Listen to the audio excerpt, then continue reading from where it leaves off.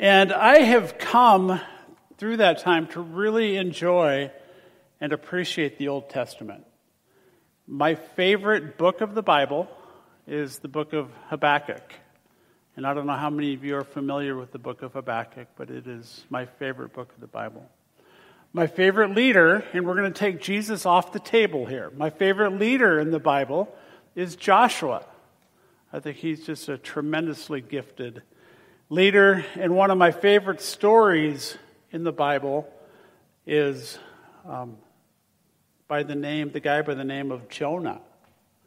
And last night as I was looking at your website, I saw that Pastor Jeremy preached on Jonah 6 years ago. So I almost changed to preach on Habakkuk. But God is still kind of saying, I want you to talk about Jonah chapter 1. And then I get here this morning, and they say your Bible Pathways class is going through the book of Jonah.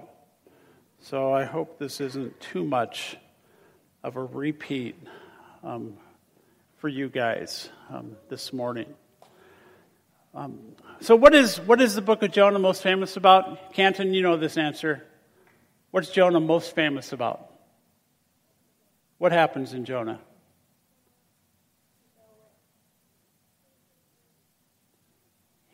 He ends up in a big fish.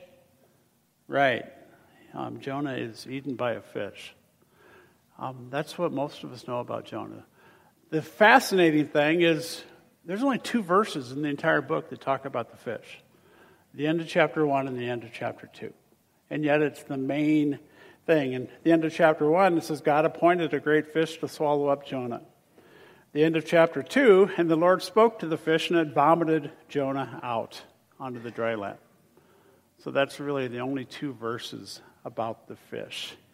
The book of Jonah is not about the fish. The focus on the book of Jonah, the focus is on God. God is truly in control. God is driving everything in the book. Jonah is not the star of the story. God is the star of the story in the book of Jonah. The second aspect of Jonah is really the surprising nature of the story. Everything happens is almost the exact opposite of what you would expect to happen, looking at the book. So Jonah is really an appropriate book for us to study in our times. It speaks and displays on the character of God, His sovereignty, His patience, His desire for all to be saved. An interesting tidbit is each year on Yom Kippur, the day the Jews come and celebrate the Day of Atonement, they read the book of Jonah together. And then they say together, I am Jonah. So we're going to do that here this morning. So on 1, 2, 3, we're going to say, I am Jonah. So 1, 2, 3, I am Jonah. Yeah. So open your Bibles to Jonah. Jonah is right in the middle of the minor prophets, those small books at the end of the New Old Testament that we never look at. It is smack dab between Obadiah and Micah, which I'm sure helps a lot. But if you get to Matthew and work your way back to the left a few pages, or feel free to use your table of contents. But we see as we look at chapter 1 that God is in control throughout this first chapter, and we see that first off, God speaks in chapter 1, verses 1 and 2. Now the word of the Lord came to Jonah, the son of Amittai, saying, Arise, go to Nineveh, that great city, and call out against it, for their evil has come up before me. It begins, the word of the Lord came to Jonah. Jonah was a prophet of God, so we need to understand what a prophet was. A prophet was someone who brought the word of God to the people. A prophet sought God, and when God spoke to the prophet's job, his duties, his responsibility was to take that word to wherever God said. Typically, a prophet, if you were of the northern kingdom, you would take it to the northern kingdom. If you're of the southern kingdom, you would take it to the southern kingdom. This is not what happens to Jonah. He has said, take this message to Nineveh, this great city. Jonah was a contemporary of Elijah, Elisha. He was a contemporary, or he came after Elijah. Elisha was a contemporary of Amos, Hosea, Isaiah, Micah.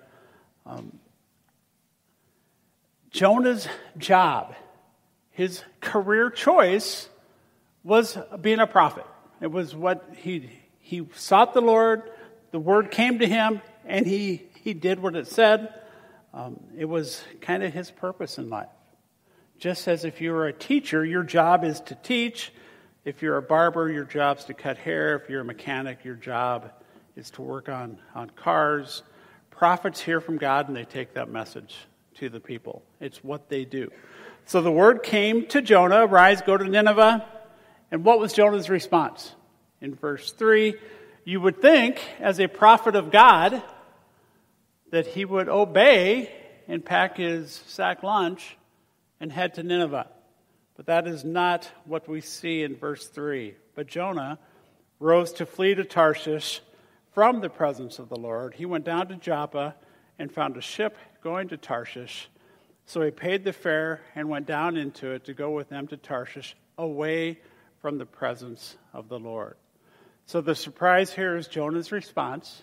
It says Jonah fled to Tarshish. Jonah went in the opposite direction of where he was called to go. Tarshish was believed to be on the western coast of Spain, roughly 2,500 miles in the opposite direction. It was thought by some that this trip would take Jonah up to a year to get to Tarshish. Jonah wanted nothing to do with fulfilling this word that came from God. Absolutely nothing to do. He may not have been resigning his faith, but without a doubt, Jonah was resigning his position as a prophet of God. He was overtly choosing to disobey the word of God and the word that came from God. He wanted nothing to do with Nineveh, and the thing is, I totally get it. Nineveh was an incredibly evil city, an evil people group. Stuff I've read about Assyria and the people of Nineveh was dreadful, terrible stuff. Their leader, Ashur-nasirpal II, wrote, I stormed the mountain peaks, and I took them. In the midst of those mighty mountains, I slaughtered my enemy. With their blood, I dyed the mountains red like wool. With the rest of my enemies, I darkened their gullies and precipices of the mountains. The head of their warriors I cut off, and I formed those heads into a pillar against their city. Their young men and maidens I burned with fire. I built a pillar over against the city gates, and I flayed all the chief men who had revolted. I covered the pillar with their skins. Something I read said they would bury people up to their neck and allow bugs to kill them. Incredibly evil people. Our comparison in our era could be to be called to go to Hitler's camp in Germany and to preach God's word to Hitler. Or to be called to go to an ISIS camp in Syria and to take the word. In Jonah's eyes, this assignment was certain death. That's one reason he didn't want to go. The second reason, he didn't want mercy to go to the Ninevites. He wanted God's judgment to go. So he's thinking, if I don't get there with this message of mercy, God will judge and destroy Nineveh, which they wholeheartedly deserve in his eyes. So first we see that God speaks to Jonah. Then we see that God, in Jonah's disobedience, God pursues Jonah. In verses 4 through 6, it says, But the Lord hurled a great wind upon the sea, and there was a mighty tempest on the land, so that the ship threatened to break up. Then the mariners were afraid, and each cried out to his God.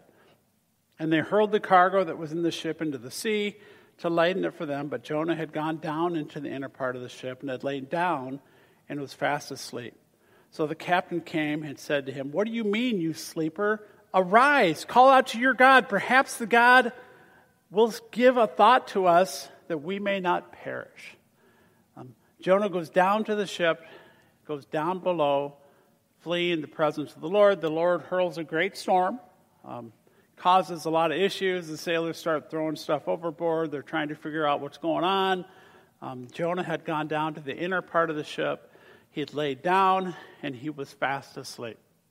I think the wording used here is very intentional. It said Jonah earlier went down to Joppa. He went down to the ship. He went down to the inner part of the ship, and he laid down. So Jonah is going, the presence of God is here. Jonah's going down to Joppa, down to the ship, down to the inner part of the ship, and he's laying down. And the word's clear. He's getting as far away from God as he possibly can. And what's the captain's first words that he says to Jonah? Arise! Get up! Come back to follow your God. Arise. Down, down, down. Arise.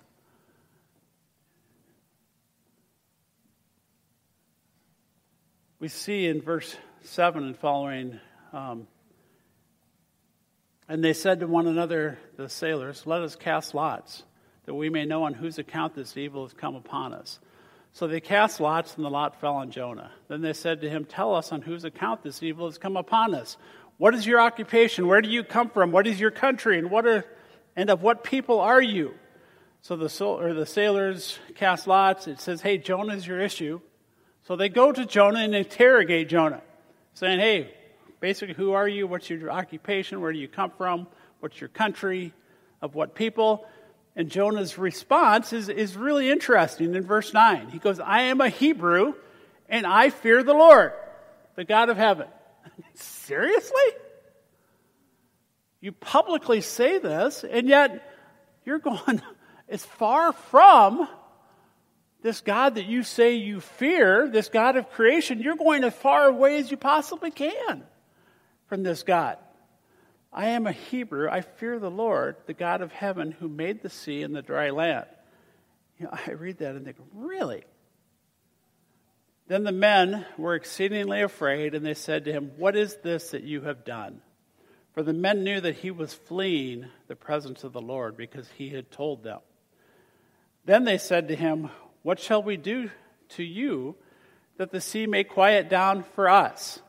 For the sea grew more and more tempestuous. He said to them, pick me up and hurl me into the sea. Then the sea will quiet down for you. For I know it is because of me that this great tempest has come upon you. So Jonah says, basically, throw me into the sea and kill me. I would rather die than turn to God. I would rather die than go to Nineveh. I would rather die than be obedient to what God is clearly calling me to do. These sailors have some sort of integrity. Nevertheless, the men rowed hard to get back to sea. They did not want to throw Jonah overboard, but they could not, for the sea grew more and more tempestuous against them. Therefore they called out to the Lord, O Lord, let us not perish for this man's life, and lay not on us innocent blood for you. O Lord, have done as it pleases you. So the sailors call out to Jonah's God and saying, God, don't hold this against us, what we're about to do. Everything is the exact opposite. You would expect the prophet of God to call out to God. These pagan sailors call out to God. In verse 15, they pick up Jonah, hurl him into the sea, and the sea ceased from its raging. Then the men feared the Lord exceedingly, and they offered a sacrifice to the Lord and made vows. The sailors pray, and I believe it appears here they become saved. Jonah, the prophet of God, his heart is so hardened, he says, I would rather die. Throw me overseas. Throw me into the sea. And immediately the sea ceases, the storm ends, and the men fear the Lord. So we see that God speaks, God pursues Jonah in his disobedience, and lastly, we see that God provides. In verse 17, and the Lord appointed a great fish to swallow up Jonah. And Jonah was in the belly of the fish 3 days and 3 nights. The Lord appointed, or some translations say the Lord provided a great fish to swallow up Jonah. I don't want to go into the discussion if this could have happened or not. That's actually sermon 2 of this series, so I'll keep you a little bit in limbo, but I don't want you to leave here and think, gosh, I wonder what that guy thought. I do wholeheartedly believe not only could it have happened, that it did happen. I take this for what it says. There's a lot of miracles, I believe, that this is just one of them. If I can trust in the resurrection of Jesus, I can believe that this can happen as well. So don't leave here saying that we had some whack job up front saying he didn't believe this is true. I do wholeheartedly believe it is true. It is easy for me to read this and really come down hard on Jonah and to really think, Jonah, what's going on? To get to heaven and have a conversation with Jonah and say, what were you thinking? A clear word from God. And you chose to go down, down, down, down, down and be disobedient. I think, man, I would yearn for such a clear message. But sadly, sometimes, many times, we are no different. The word of the Lord comes to us, comes to me. And there's times I choose to go down, down, down. As far away from that obedience to that word as possible. I was sitting probably 25 years ago. Remember it vividly. Sitting in a church service. I was actually attending a Lutheran church at the time. And I was a funeral director in those days. It was a stained glass window church. It was a Wednesday night Lenten service. And I have this overall impression from God I needed to contact a couple, Wendell and Cookie Peterson. And I'm thinking, that's weird. And that gnawing just didn't leave. And just this burden, you need to contact this couple. So me, in my infinite wisdom and strong obedience, said, God, that's foolish. And I opted to go down to Joppa, down to the ship, down to the belly of the ship. The next day, I went to work, and I thought, I know this couple had a daughter die. I wonder when the daughter died. So I pulled out the records. It was 1 year ago to that date. And I think, Matt, you buffoon, if that's okay to use that word here. So really, I am Jonah. So the obvious question is, how do we know when God speaks? And God speaks. I don't know how many went through experiencing God with Henry Blackaby years ago. God speaks through the Holy Spirit, through the Bible, through prayer, through circumstances, and the church to reveal himself, his purposes, and his ways. God speaks to us through his word, prayer, circumstances, and the church. I need to caution you with regard to circumstances. Circumstances can never contradict the revealed word of God. So the primary way God speaks is through his word, through his Holy Spirit, through his word. We had a family, lived out in the country. Their son, driving to high school, got a speeding ticket. They said, this must be God telling us we need to homeschool.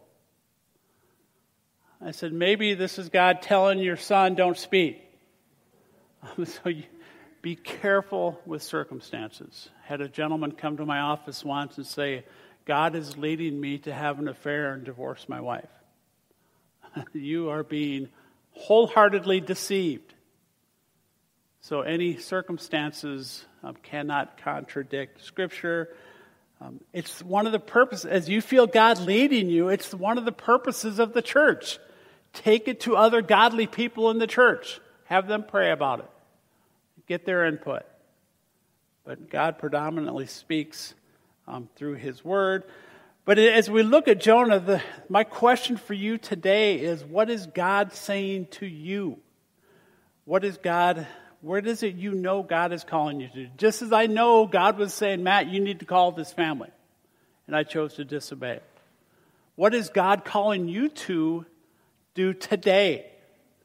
And you say, I know deep in my soul, this is what God wants me to do. Maybe God is pursuing you to enter a relationship with Him. You've got this emptiness inside and you've never surrendered your life to Jesus. And I would say today needs to be that day. To quit running from God. Scripture is clear. Romans 3:23, all have sinned, all fall short of the glory of God.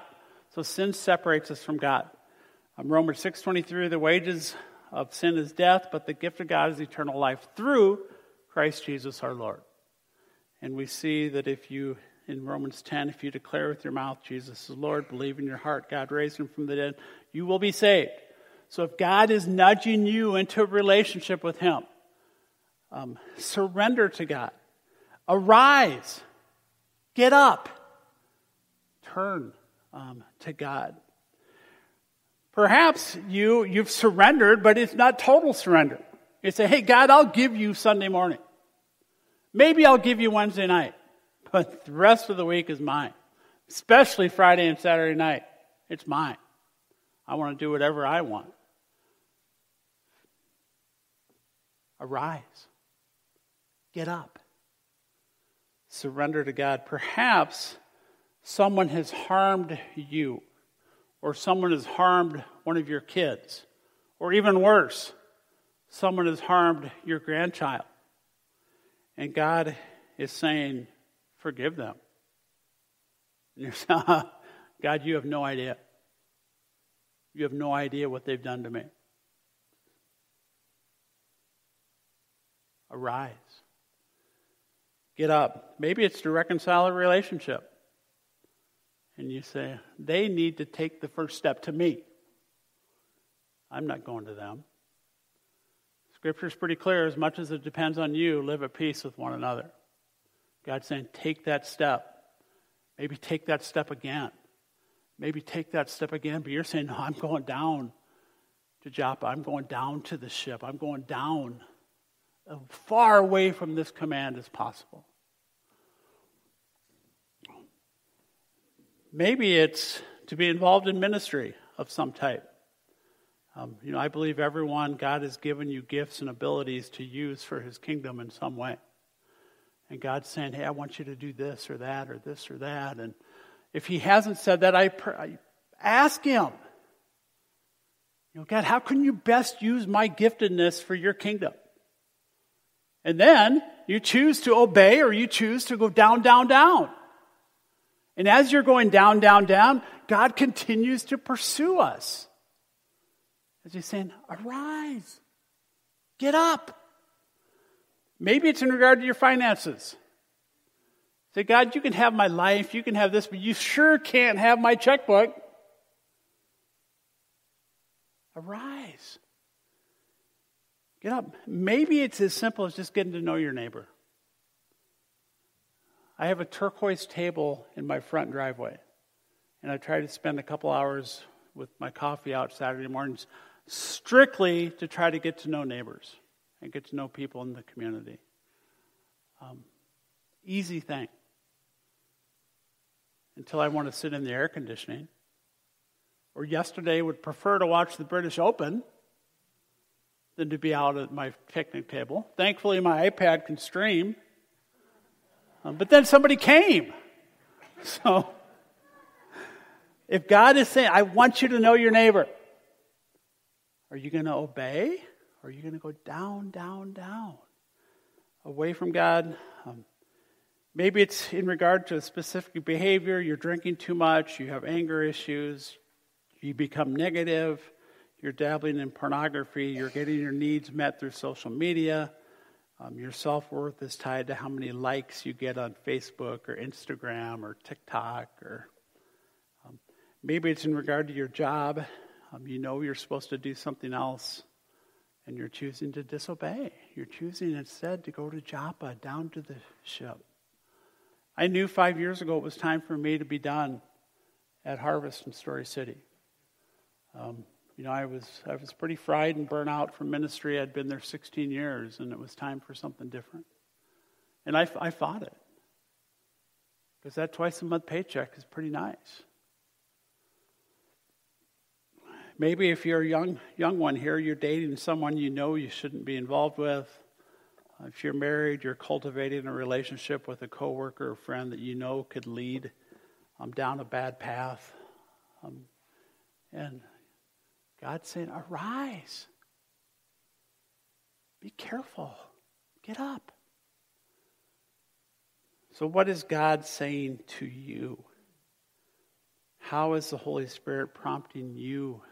Today, what's He calling you to do? Where is He calling you to go? I've been on, I think, 5 short-term mission trips. Truly only wanted to go on 3 of them. 2 of them, I had no interest in going to Haiti, no interest in Honduras. But I felt God was saying, I want you to go to Haiti and Honduras. So, where's God calling you guys? And you choose to obey or disobey. We started this morning saying, I am Jonah. The thing is, I don't want to be Jonah. Let's pray. Heavenly Father, Lord Jesus, we thank you. Lord, I thank you for your word.